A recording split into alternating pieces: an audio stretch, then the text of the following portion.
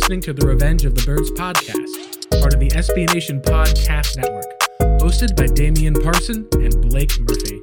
All about your Arizona Cardinals.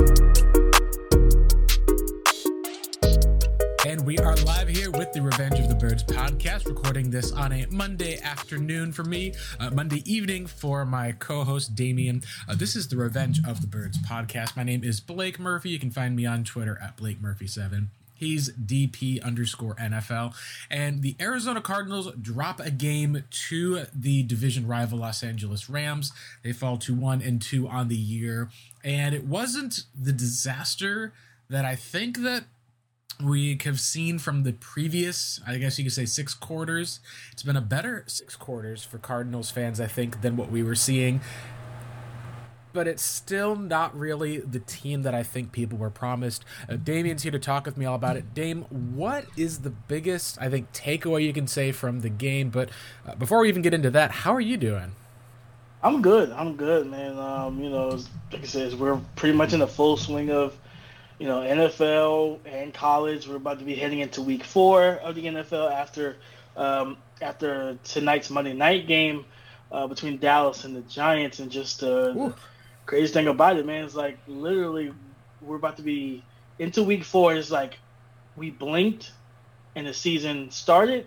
From the season starting to now, it's like, wow, like you telling me 3 weeks have already gone by of NFL football? Yes, they have. So I'm just enjoying it, like being in full swing, not having to wait for games and everything. It's like, man, the schedule's set. Everything's ready to rock and roll. I know Thursday. I got some college football on Friday and, of course, Saturday. Then we got Sunday and Monday for NFL.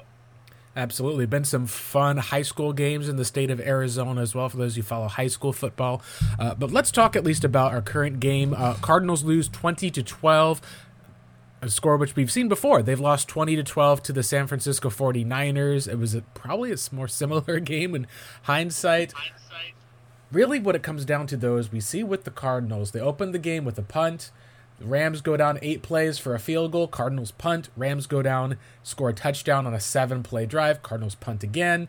See another field goal. Rams are up 13-0. And at that point, it felt very much like you were unbound for another 20-0 type of first quarter. The defense was able to bounce back, but ultimately it was inconsistent. Rams at least do finally score a touchdown, at least in the, I believe it was, what was that, late third quarter, I think it was at least, or, in the third quarter.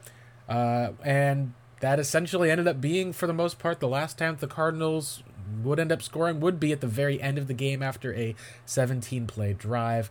Damian, the biggest story I think coming out of this has been the offense, but I think we need to start with talking about the defensive inconsistencies, that we saw from Arizona. The first quarter, it looked like they couldn't, swat a fly if they wanted to. You get into the second and third quarter, it looks like all of a sudden they are stopping what seemed to be a juggernaut Rams offense. And at the end of the game, force a fumble to essentially save a field. It just feels like the defense has not really been, for the most part, an identity to the same degree that they were last year, of this team being a defensive team that would take the ball away and score. What do you make of how the Cardinals performed on defense on Sunday? Like you kind of alluded to, it was inconsistent, right? Coverage was solid. I mean, you just back-to-back weeks where you basically effectively taken the top receiver, and not just the top receiver, but you have 2 of the best. Last week was Devontae Adams, held him to 2 catches. This week it was Cooper Kupp, a guy that is so difficult to get a grasp on based on how Sean McVay aligned him with stack sets and bunch sets and motion and in the backfield. He's everywhere, and it's literally like the defense is coming out of the huddle, and the defense is looking at the offense coming out of the huddle, rather, and it's basically like playing Where's Waldo? Like, where's Cooper Kupp? And to hold him to 4 catches for 44 yards, Blake, if I had said this to you last Monday, we both would have been like, that's a win. Like, right. That's an absolute win to hold that caliber of receiver to 4 catches for less than 50 yards. He did have the rushing touchdown. That got them on the board, it got them that score. But I feel like the defense, like I said, coverage was solid. Jace Whitaker, man, I continue to say it, and it may sound like I'm beating a dead horse, but guys, like this should not be the case. PFF graded him a 28 in coverage. He was targeted 7 times, allowed 7 receptions, which is 100% completion rating against completion percentage. He allowed 117 receiving yards, 17 yards per catch, and it's just like, man, and the longest throw was 32 yards that he gave up. But the fact that he was beaten like a drum. Yeah. And then you look at like a Marco Wilson. Shout out to Marco, man. They targeted him 5 times, and they only completed 1, and that was for 6 yards. He was pretty locked down. He played great coverage. He looked good. But yeah, I mean, Byron Murphy allowed 3 of 4 for 41 yards. That's not, it's not horrible, but just he got Kupp a lot of the day, and that's impressive. I think at least where they did give him some help. There was, I know, that deep pass that Kupp dropped, but he was double bracketed. So they did a good job of identifying, like you said, where the biggest matchup was. You saw how the Rams essentially had to get down to Skoranek and essentially Allen Robinson were not really able to move the ball well through the air. And on the ground, really after that first drive, there was just one big play, I think, at least for the most part, with that Cam Akers touchdown. They overall held the Rams to 20 points, and you could say that they probably did their job in this game. No, 100%. And like I said, outside Jace Whitaker, everyone else did a good job, or a solid job in coverage. Like I said, the main thing that I really noticed when we kind of talked about was the pass rush was non-existent, right? Now, this team was charted for 4 QB hits, 5 hurries, and they had 1 sack. But to me, like when you look at the fact that, man, like you don't have a true pass rush guy, a guy that you lined up and say, hey, he's going to go and get the sacks for us. J.J. Watt got a sack in a hurry. Zach Allen got a QB hit in a hurry. Jalen Thompson got a QB hit. Marcus Golden got a little bit on the hurry and QB hit action. But a lot of times when you have hurries and pressures, it just means nobody's what we call closing. No one's closing the deal, right? Like you get close to buying a house, but you just don't finish the deal. You don't get the closing costs all the way down. And that's the thing with the pass rush. They weren't consistent. They didn't consistently get back there. And even when they did, like I said, not closing. There was a play where I believe it was he spun out of it. Matthew Stafford was pressured heavily, quickly. He spun out of it, hit Cooper Kupp, I think it was on a 3rd down for a key first down. And it's like, man, give the offense the ball back. But that's kind of the inconsistencies, right? Like I said, just the pass rush was not consistently there. Coverage was solid. Linebacker play, in the run game, they gave up some running lanes, and I believe that was the 2nd touchdown that was allowed. And that was the Cam Akers, and he had some running room, but not a ton. But but it was just an inconsistent display overall as a defense. Yeah, definitely. Like you said, Jace Whitaker is the Achilles heel of the team. I subscribe to a philosophy that, and defensive play, you're only as strong as your weakest link. We saw that, I think, in week 1 with Isaiah Simmons getting picked on in coverage every time he was matched up with Travis Kelce, or when we saw times that you had Zaven Collins as a linebacker matched up on a receiver.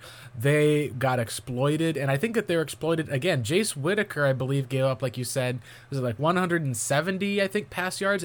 I think that's about half of all of Matthew Stafford's yards in this game. So that really shows that not only is it hard, I think, for the Cardinals and their coaching staff to trust a new player like a Trayvon Mullen, or maybe even to adjust to someone who's outside. Mullen, at least, I believe, just from the snap count, played less than 10 snaps on the game. It was his first game active. It just shows, at least, that if you've got weaknesses that are at a certain position, whether that was a Simmons at linebacker or Jace Whitaker at corner, teams will find a way to exploit that. That's something that I think is interesting as far as with the Cardinals, how they try to go with a different philosophy in offense. We'll talk about some of the offense for the most part and how, schematically there's been areas that they may need to look at adjusting. But like you said, the biggest thing I think overall was when your coverage is noticeably going to be weak, that's when your front 7 has to be able to step up. And so far, the biggest thing I think you can see is that the pass rush for the Cardinals, at least in that game, while there was pressure that was there on Stafford, ultimately, I think that you said before the notes that we couldn't really identify it. The biggest area of the pass rush that you identified was that missed sack of Matthew Stafford on that 3rd and 11 play that turned into a touchdown. It just was not identifiable on the day. You can at least say that, J.J. Watt's got a couple of sacks through the season, but when your best pass rusher is a 33-year-old who's not under contract for next season, really it just shows that someone's going to have to probably step up for the Cardinals, or they're going to have to make some sort of a move. And right now, I think you're talking about the coverage issues, the pass rush issues. All of these, I think, were identifiable before the season, and credit Arizona for stepping up as far as, not being the worst defense in the NFL like they were through week 1. But that's a really, really low bar to climb when you're talking about it, and the Cardinals, for what it's worth, need to find a better form of pass rush, because as it is right now, you're not going to be able to defeat a veteran quarterback like Matthew Stafford by just relying on the blitz.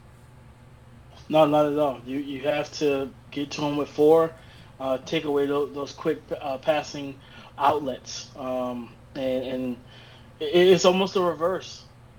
Blake, our pass rush isn't reliable and consistent, and neither has been the offensive line, right?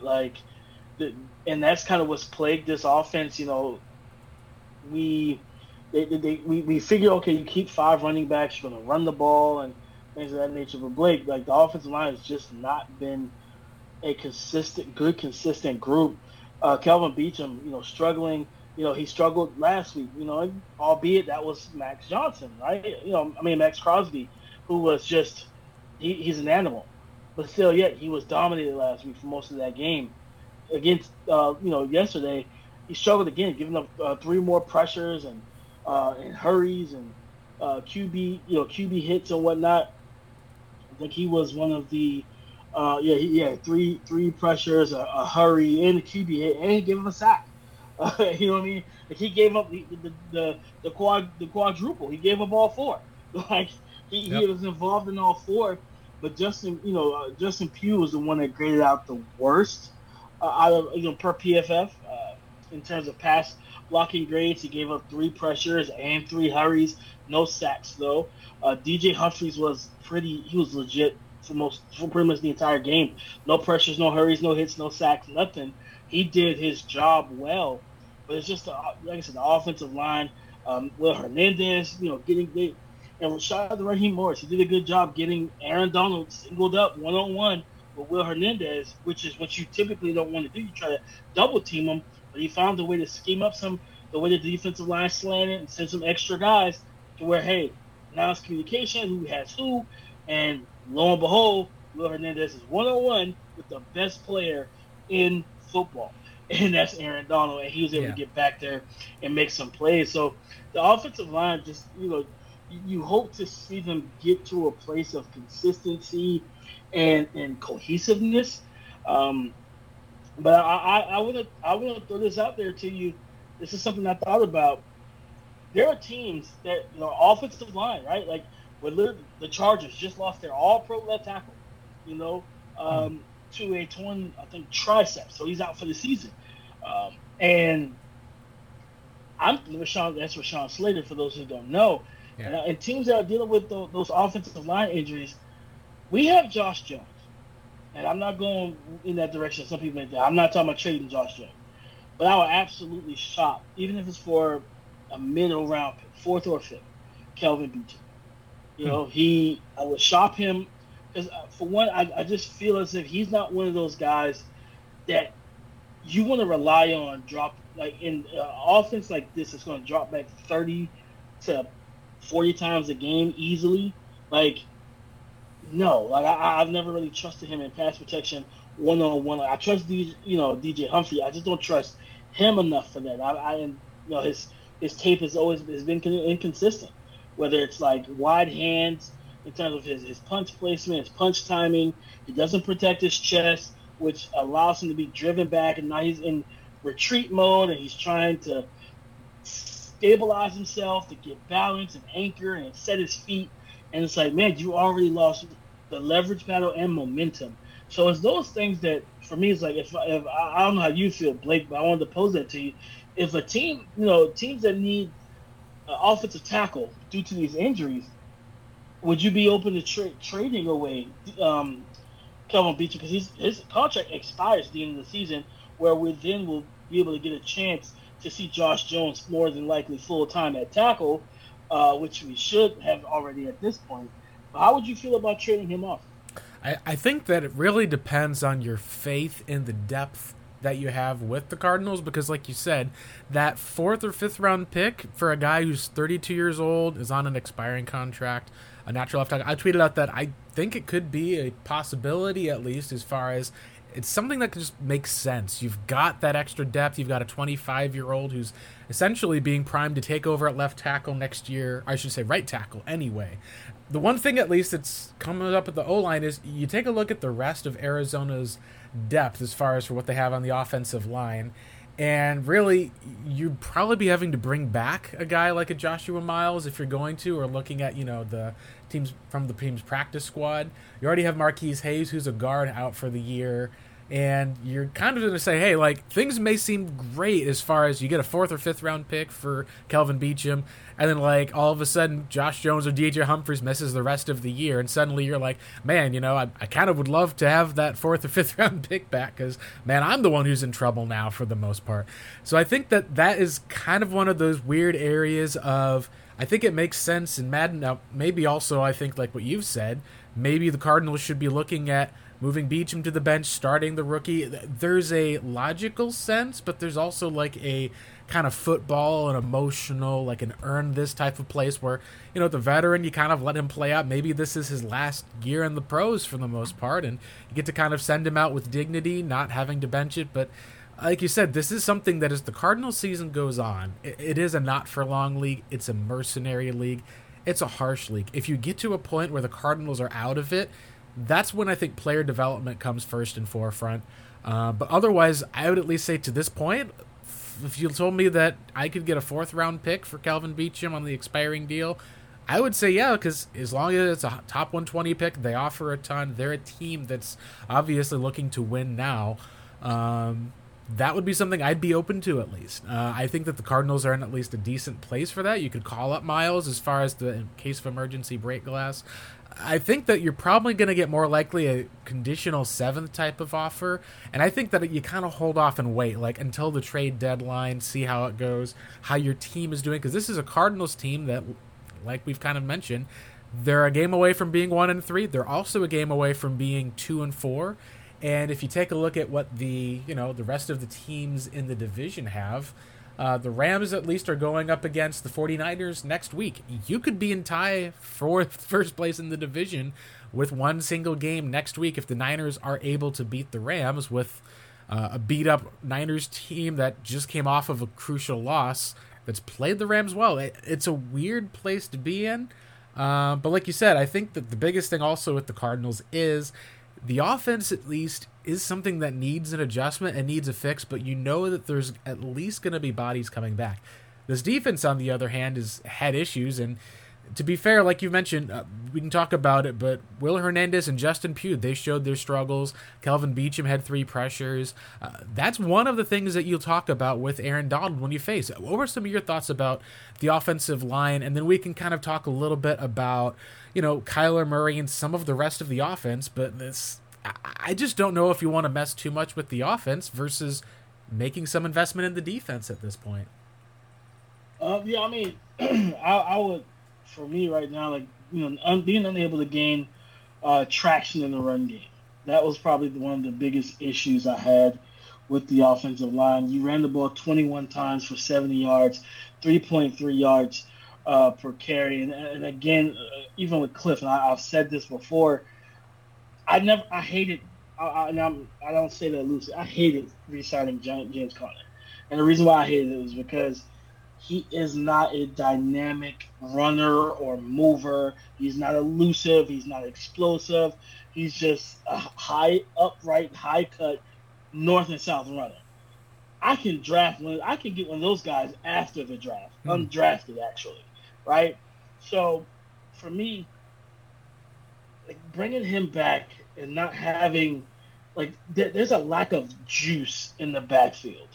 And, you know, especially when you're running inside zones and stuff, you're reading B gap to B gap as a running back, and it's just very frustrating because it's like, man, okay, do you have the lateral explosiveness and lateral agility to jump cut if one pathway is closed? If you need to take a detour, can you get to the detour? Mm-hmm. And he's not one of those type of backs, one of those cut back, quick, shifty guys that has the quick twitch. It's just he's going to get what's blocked. You know, he's one of those guys that gets the yards that are designed. And I just didn't believe in paying him. And then they signed him for like 3 years. Like, it didn't make sense to me. So it's like, okay, you need guys who can create, guys who, hey, I know that we may not have everything blocked perfectly, but you can get yards over expectation. Yeah. And he's not one of those. He's not one of those backs. Neither is I think Darrell Williams. He's not one of those backs particularly either. You know, Benjamin, of course, is a elusive back, but he's on the smaller spectrum, so he's not a full, you know, the bell cow in terms of his build and physicality and everything. So the offensive line and just the pairing of talent at the running back position just kind of doomed it. And I would like to see them be more creative in the run game. Like I always talk about, man, pre-snap motion. I know people, you know, some people in Arizona media don't believe that it's a real thing or it matters. It does. It absolutely does. Sure. Miami Dolphins, the Baltimore Ravens, two teams that can run the football, two teams who are really dangerous offensively. Both of them ranked top 10. Miami's number 1 in the league in pre-snap motion, right? Like, just it helps the offensive line because it forces guys to move over, creates advantageous blocking angles and so forth. So right now, I feel like the guys need to, I don't know what Cliff can, I mean, from a play call standpoint, I would like to see some more. I know they tried to run the speed option with Kyler and everything. It's just running it with a guy. Cause it's so important to have burst. Because once you catch the pitch, especially if it's like, okay, that defensive end isn't budging, and he's coming at Kyler. Kyler's got to pitch it to you quick. You need to have the burst, the explosiveness to reel that pad. Once you get that pitch in and secured, you kick it into high gear and you get as many yards as possible, as possible, as many positive yards as possible. And that's just not James Conner. So like I said, I think they can run some more read option, some more spread option or speed option. They can run some zone read with Kyler to kind of hold that backside in, make him look at Kyler and take an extra guy out of the box. Heck, you know, you think about what we've seen with Greg Roman using the triple option and the QB veer and all different ways to really manipulate running angles and running lanes. I just would like to see better from Cliff as a play caller because right now the run game is just not good outside of when Kyler does his thing. So you exclude him, there's no run game. Yeah, and that's something I think that comes up is just the idea of what the Cardinals were going to be and what they've turned out. And so far, we haven't gotten, I think, I'll check for what the week 3 snap counts were, but Trey McBride got, I believe it was 8 snaps on offense. I know some fans have pointed out that it looks like there was a play where he was open in the end zone. The read, it seemed like it wasn't designed to go to him. It was almost like Kyler looks right, clears the safety out of the middle of the field, and then dumps the ball to Connor, who's got a linebacker in coverage. You're right on the goal line. He's a guy who's going to be able to get in the short. I guess the burst that James Conner has, I think if you had to put it, I would call it short burst. Like you talk about some of these 3rd and 3 plays, Kyler pitches it. He's able to like fall forward, get the first down, but it's not really the same as having a home run threat. That was something that we saw that they were able to have with the likes of a player in Chase Edmonds at times, even seeing with Eno Benjamin as more of that type. But it's also, I think, a factor of, like you said, how do you manage your team? How do you manage your running backs? Cardinals were a team that committed, like you said, $7 million to James Conner. They committed quite a bit to David Johnson. They even had an $8 million option for Kenyon Drake. And I think that the time frame, like I would have said, hey, if you want to extend James Conner, I think you look at more of a 2-year type of thing because as we know with running backs, you know, you can even talk about David Johnson. He has this amazing season, like tremendous, goes like above average for everything. He's out 2017, has a 1,500-yard season in 2018, and then by 2019, everyone's like, oh, he gone. Like, he's done. Like, he's out. James Conner, similar situation. He goes at least, has a great year at the Steelers, gets banged up, comes back to Arizona, and it wasn't even like that he was, like you take a look at his 2021 with Arizona. It wasn't like he was a guy that even had like I think a yards over expectation. It was good, but he was a guy who averaged like about 3.7 yards a carry, but you could at least say, hey, if the Cardinals line up on 3rd and 1 or 4th and 1 and they hand it off to James Conner twice, you're getting that first down. That was something we even saw in this game against the Rams. Cliff going for it from essentially like his own 30, 35-yard line, gives the ball to James Conner, convert on that 4th down. He picks up like 3 yards. And that's something that I think is a plus to have. But like you said, you take a look at how the Cardinals essentially decided to say, we're going to go ahead and roll with Conner for a bunch of years. We'll trust Eno to kind of pick up the slack. I would love to see someone who looked like they had a lot more juice, being Darrell Williams, get quite a few more handoffs. Maybe if you have to go into a 3-way split and just look at it, hey, James, we're going to leverage you for these late game situations when we got to pound teams down. I think some of the James Conner strengths that we saw was late in the game where the Cardinals would have a lead. They want to keep the lead, and they're able to pound the football with the big back, just wearing teams down and running out the clock. With these game scripts that you're seeing the Cardinals get down, I think we saw in the Raiders game, getting the ball to a pass catcher who's got a bit more juice in Darrell Williams, involving Eno Benjamin a bit more, even as a receiver. I think that's one step. The other is, I think, the regret of, you look at just the Cardinals rookies, and I think this is kind of always one of those hindsight is 2020, but I just look at how the Cardinals decided to take Myjai Sanders as a pass rusher, and he was inactive for the 3rd straight game to start the season. You've got issues with your pass rush. Maybe you could put in a package at least that he could play or get some special teams in. And just about 7 picks later, the Texans take Dameon Pierce, who overall has been a really effective starting running back.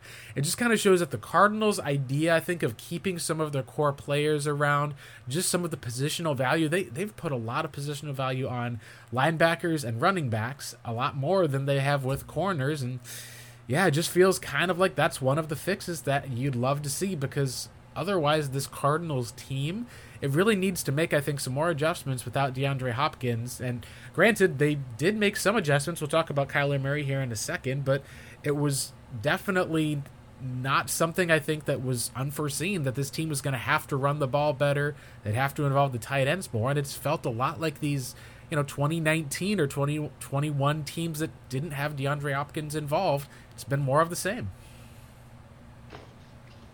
Yeah, it has been, man. So, I mean, like I said, just overall, in the offensive line at the end of the day, they own some of this, inept run game themselves too. But just not having a guy, 13 carries for 39 yards, 3 yards to carry for James Conner. It's just, even Benjamin, 5 for 16, 3.2.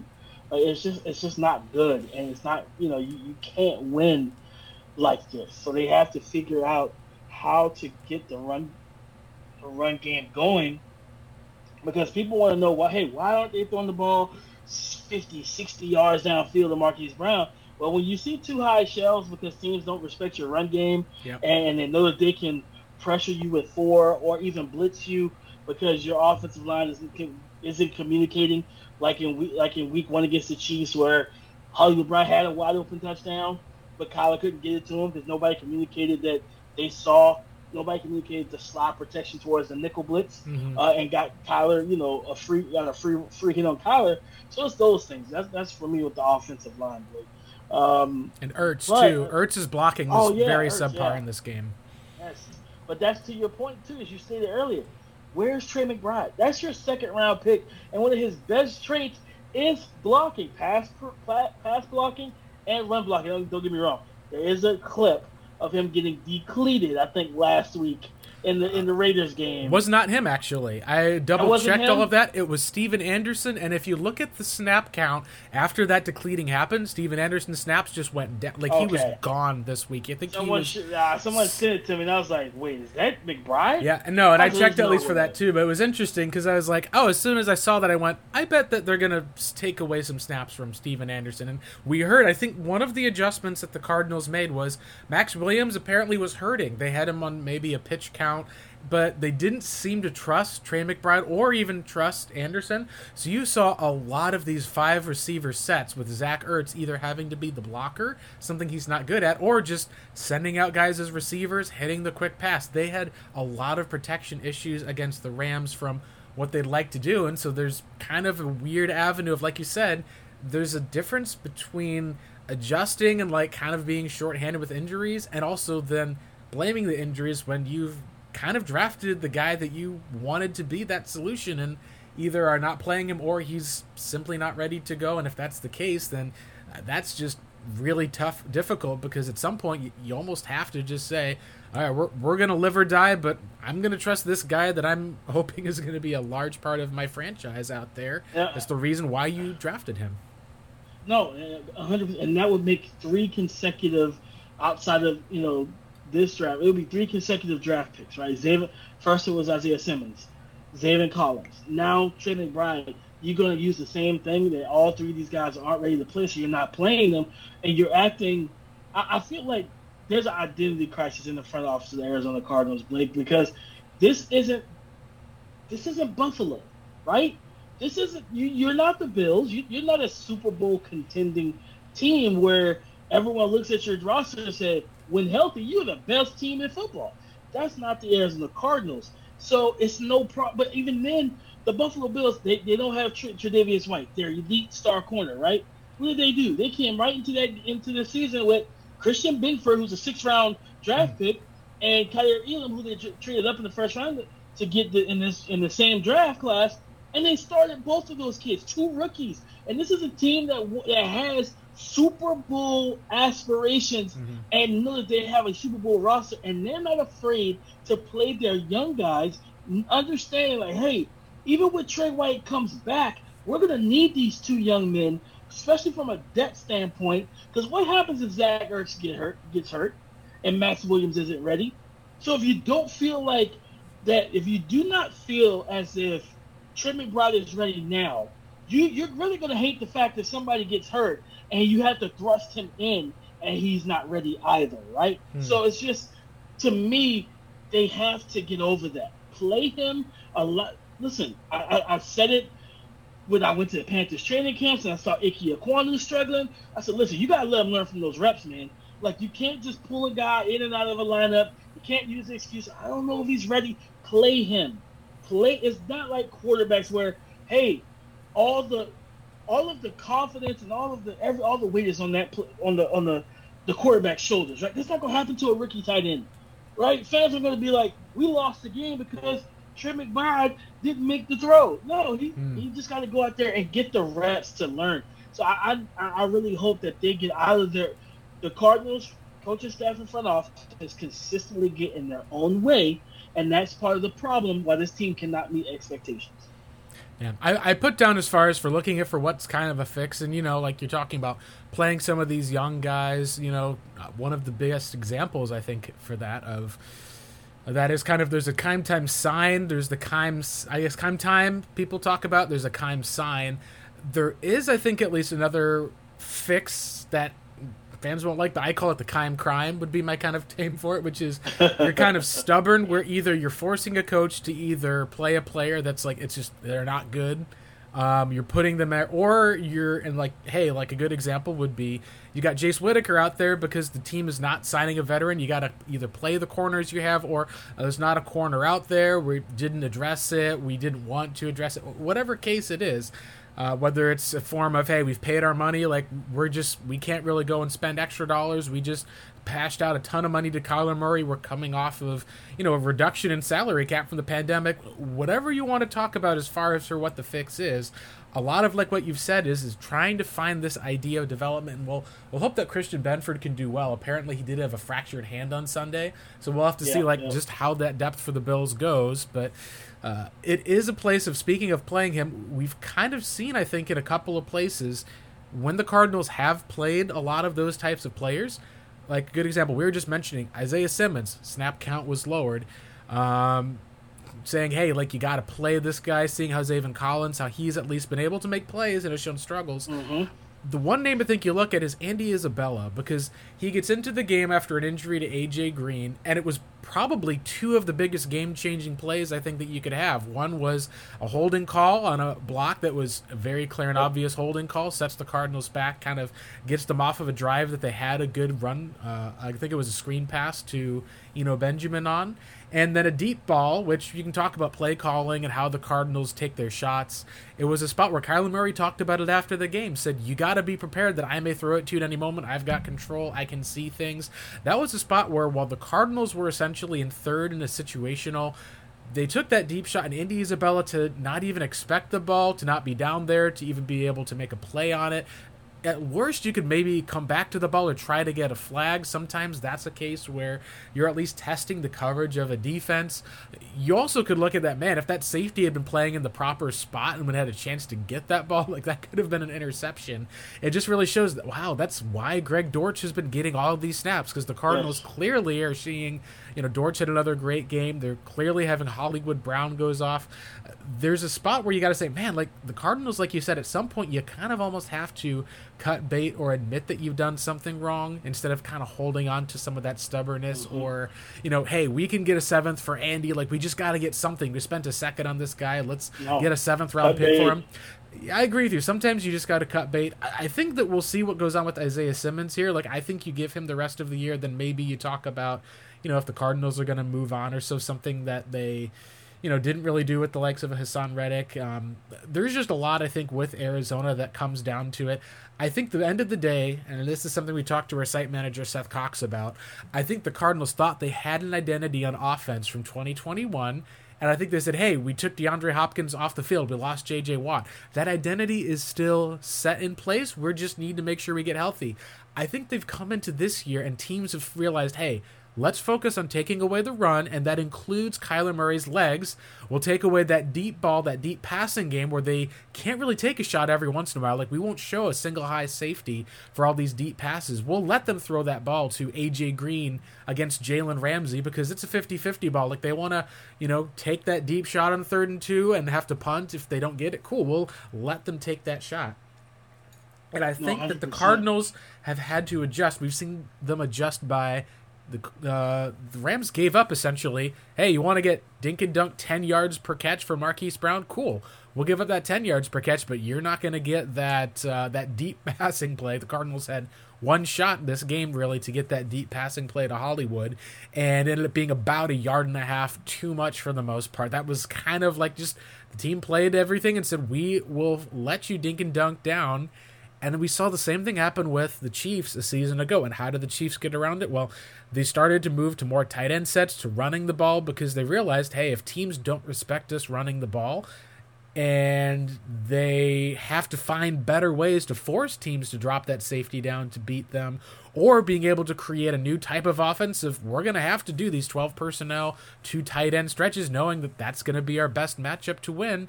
That's one of the things. The Cardinals' offense essentially was Greg Dortch and Hollywood Brown. And, I think the question I would say to you, Damian, is how much of that is a talent issue where you look at that and say, man, like this offense, it's bad because it's only Hollywood Brown, because it's Greg Dortch. You've got Andy Isabella having to be like a deep catcher. Is that where the offense is struggling and we just need DeAndre Hopkins and Rondale Moore to come back? Or is there more of a fundamental, change the Cardinals need to go through? And at least to this point, Cliff and Kyler and company have just not wanted to go through it. I think it's both. I think it's both fundamental and talent right now. Especially you have 2 players that were supposed to play prominent roles. One's on suspension until week 7, and he has to get back into game shape. So you can't really expect too much out of him on his first week or first few weeks back, I would say. But the other, who you really had a big plan for, in Rondale Moore, where things look a little different with teams having to look at Hollywood Brown, Greg Dortch, Rondale Moore on the in the lineup, and it's like, man, that speed, that shiftiness, that's run after catch ability, things like that. And then at the end of the day, just the play calling from Cliff just being so bland, especially for a guy who's supposed to be a offensive guru and all this other stuff that they listed when he came into the league and why they hired him. So I think it's a little bit of both, Blake. But let's jump into the preview. We got the Panthers this week. Yeah, no, I think that this is like, and this is what we can talk about here is when you talk about the Cardinals and their status without DeAndre Hopkins, where the rest of the teams are, there's a much different feeling about 2-2 than there is about even 2-3 than there is about 1-3, because you've got to win 2 games, not to even get into the red, but to the black, excuse me, but to get out of the red, just to get to even, you then have to win 3 games just to be able to get a winning record. So that just shows how it's crazy to think about one game being this important during the season, but that's just kind of how it goes. This is a quarter of the NFL season. Like, I know there's a 17th game. It's a little different. Maybe you can say teams are just kind of having an extra preseason game in week 1. Whatever.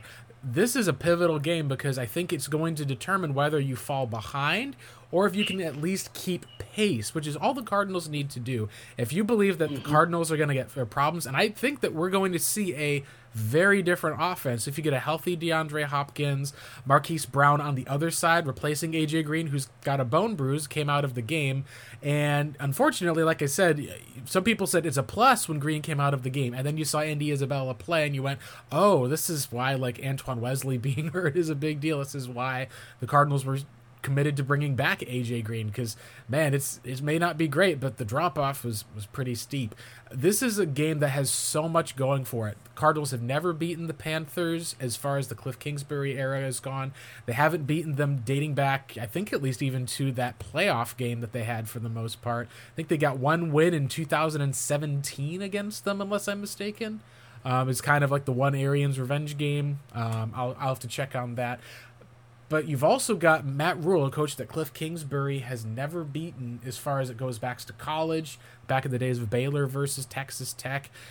No matter who his quarterback was, P.J. Tucker, Kyle Allen, and you've got a guy on the other side in Baker Mayfield who's motivated to beat Cliff Kingsbury, his former coach, but has never beaten the Cardinals. It's a fascinating, kind of almost a nexus, I think you could say, of Cliff Kingsbury and Kyler Murray and Matt Rhule and Baker Mayfield. It's almost like all of their careers in the NFL kind of pointed to this nexus, and I think it's a huge game for both teams. No, it absolutely is, and typically the reason why the Panthers are a physical team from the way they're built. A lot of athleticism, a lot of length, a lot of physicality in the trenches, especially in the back end. And let's typically where we start out with those 3 keys to victory, and for the Cardinals to win this game, it's going to be better. I'm going to start off with better pass protection, right? You got Brian Burns is probably one of the more underrated pass rushers in the league, but I'm telling you, I've seen him in person. I sat beside him, when I was at camp. He's tall, he's long, he's bendy, explosive. He can really cause issues for our tackles. I think DJ Humphries will be the one to see him. I would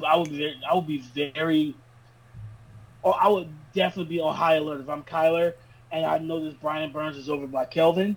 I want his slot protection, because his ability to, we talk about that Von Miller bend, the way I can get as low as the limbo bar and get underneath your arms. That's what Brian Burns can do as well. And he's a taller, longer guy. Like, that's the crazy part about it. And what you try to do against guys like that is run the ball and run at him to try and take that away from him, right? So just better pass protection. Derek Brown, their defensive tackle in the middle of defense, is a talented young man as well. Yetur Gross-Matos has added some weight, and I think he kicks down. He reduces inside on passing downs. And then they got Marquise, I think it's Haynes, is one of their speed rushers on their sub packages. So they have the front that they don't have to blitz. They can rush forward and drop guys in the coverage. But also, they have the coverage guys, too, right? They have Jeremy Chinton, who can go one-on-one with Zach Ertz just fine. J.C. Horn and C.J. Henderson and Dante Jackson, those guys can man up with our receivers. So in a situation like that, you just got to be able to protect Kyler. So in case Kyler needs to make some off-script plays and improvise, let him be able to do that on his own, not because he's running for his life. Right, absolutely. I think, like you said, finding a way to run the football, better pass protection, at least for all that, even with the offensive weapons in general for the most part, just needing to see an offensive boost. I think that Trey McBride is very possibly the answer to each of those questions right there. Like, you have needing better pass protection. We'll see if Justin Pugh, how his status goes. Credit him for playing through. It seems to be a nasty elbow injury. It was probably a little better. Max Garcia came in at one time, and the Cardinals, you're down to offensive guard 4 because you're missing your rookie draft pick in Marquise Hayes. Not Marquise Haynes. He's a player who's actually been performing well for the Panthers. You're missing, obviously, the guy you traded for, who's on IR. Is going to be out for sure, at least for next week. And this is out of, oh gosh, I don't even know why the name's escaping me, at least here for the most part. But I'll have to remember it in a second. Oh, you're missing offensive guard 2 from the Cardinals, at least. And that's something that you're like, gosh, like, you really are kind of needing Justin Pugh to play. But the one thing I'll say, at least, is you have to be able to take care of the ball yourself and force the Panthers to make a mistake. Because that's the thing. Baker's shown he'll give the ball away. You can get a takeaway. Last week, however, the Panthers defense, they forced takeaways of the Saints, including a fumble for 6. That's ultimately what happened. And it would be... here, I've got that right here as far as for who is on IR. You've got Cody Ford is his name. And I did check that the Panthers, like, this is like the Cardinals against the Rams. The Panthers have not lost a game to the Cardinals since 2013. I had to double check. I thought that they played them in 2017. I was wrong. They did play them in 2016. Panthers won. So, Damien, this is a decade of a team that's beaten you. The Cardinals need to exercise some of these demons to keep their 2-2 season alive. I was going to say, what is your X factor for this game? Because we talked about the 3 keys to victory: better pass pro, offensive weapons, and finding a way to run the football, forcing takeaways. What is your X factor for this game? I think it's Kyler Murray's legs. Just being able to make plays off schedule, make some off script plays with his leg, extend some plays with his feet, and again, I would like to see Cliff just dial up more action, Kyler Murray action in the run game, where even if he's not carrying the ball, not just the speed option, but like I said, the zone reads and even some triple option, like just get creative with it. We've seen it with Greg Roman, with Colin Kaepernick, and Lamar Jackson, even Tyrod Taylor. So I think Kyler Murray's legs could be really pivotal, because with those guys in that secondary for Carolina, if they're able, if they're playing good coverage and Kyler's able to turn some things into scramble drills, that's how you also generate some non-dialed up big plays, some unscripted big explosive plays. Is just moving the launch point, make guys trying to scramble around and follow their receivers. And next thing you know, Marquise Brown is going up, turns up field, and Kyler hits it, because Kyler can throw on the run very well, and he hits him in stride for a big play. So I think that'll be good, to be able to use his legs in all facets. The run game, the pass game, get him on some boot action, man. Move the launch point. Make those guys chase it. We saw that in week 2, right? When Kyler started moving around, that pass rush for the Raiders, it started to die. Yeah. More and more as the game went on, because it goes from, okay, you're stationary and we're pass rushing you, to we're chasing you.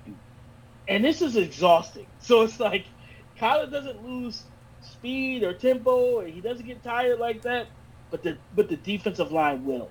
So I think just his legs could be the X factor.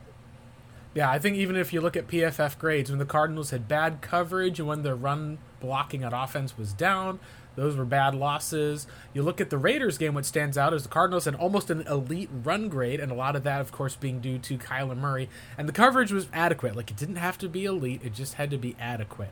So I think I agree with you. I've got, as far as for my X factor, like you said, I want to see the other guys play. Like, I think Kyler Murray is an obvious one.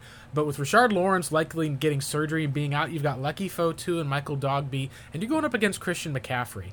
I think if the Cardinals are able to stop the run for the most part and force the Baker to be one-dimensional, if they can get pressure at least on him, that's, I think, going to be one of the areas, because I think that if you can't stop that up front with that rushing attack, it's game over. Like, you will go on the road and you'll see a similar blowout to what we saw in years past, because you're going to have to at some point then realize, man, if we got to bring our safety down to cover the run, Panthers have all sorts of weapons. You're going to have to be able to find a way to be effective up front. And I think that's really hopefully going to then be a driving factor for the pass rush, for the coverage, for everything else. And then, like you said, running the ball. That's, I think, the key to this Cardinals offense. I think that's the identity that you need instead of Kyler Murray throwing for, I believe it was an all-time high of, like, what was it, 58 attempts, I believe? It's like a record. It's incredible. So let's go ahead and get into our score prediction at least so we can get out of here today. I've got the Panthers winning this game by a field goal. I think that until you can see a Cardinals team be able to beat the Panthers, it's kind of like the Rams. You pick against them for the most part. I think I picked the Cardinals last week, and I do think that I was justified somewhat in it was a winnable game. It just ended up being that the Rams took advantage of a bunch of Cardinals mistakes up front. We saw the Cardinals go on the road and lose to this Carolina team before. We'll see how desperation pans in. I've got the Panthers 23-20 right now, but we'll have to see because I said last week, hey, it wouldn't shock me if the Rams blow out the Cardinals, but I have them winning. This is more if I'm picking the Panthers, but it would not shock me if the Cardinals go out there and get a win. What do you have, Damien? I have the Cardinals winning 21-13. I think it's a low-scoring game, and the reason why Vance Joseph has been known to blitz a lot, Blake, and really try to pressure quarterbacks. Well, luckily, this is a quarterback that's not good against the blitz. There you go. Baker Mayfield, his 40 attempts dropbacks when blitzed, he is 16 of 35 for 45%. He's average. He throws for 208 yards, and his yards per attempt is less than 6. And he's thrown 1 touchdown, 1 interception. He's only thrown, I think, 3 touchdowns on the season, if I'm not mistaken. Right. But when he's under pressure, he's only completing 43% of his passes, 10 of 23 on his 37 dropbacks. Right. He's 203 yards, 2 touchdowns, 1 interception. So when you can pressure him and you can get to him, you can rattle him, and that's just what it is. So I expect possibly I would like to see some of Zaven Collins, Isaiah Simmons, but of course Buda Baker getting up to the line of scrimmage, showing some simulated pressures, getting in the head of Baker Mayfield, not allowing him to be comfortable pre-snap, drop it off, and then come back to it and hit him up, light him up, get into his head, started smacking him around a little bit, then he starts getting a little toesy, a little antsy, and then he throws you one. So he's gonna and then the scheme that they're running with Ben McAdoo is just not good. So this is a winnable game for sure. Of a team. We'll see how that goes for the most part on Sunday. It's a huge game. We get to find out once and for all if the Cardinals can conquer that Matt Rule threat. Let's go ahead and wrap it up there. That's the end of our episode. I'm Blake Murphy. You can find me on Twitter at BlakeMurphy7. You can find Damien at DP_NFL. Make sure you're following us at ROTBpod. Damien, hopefully we're talking about a Cardinals W next week, getting back to 2-2 and getting back into the division. Awesome. Thanks again, guys, for tuning in, and go Cards.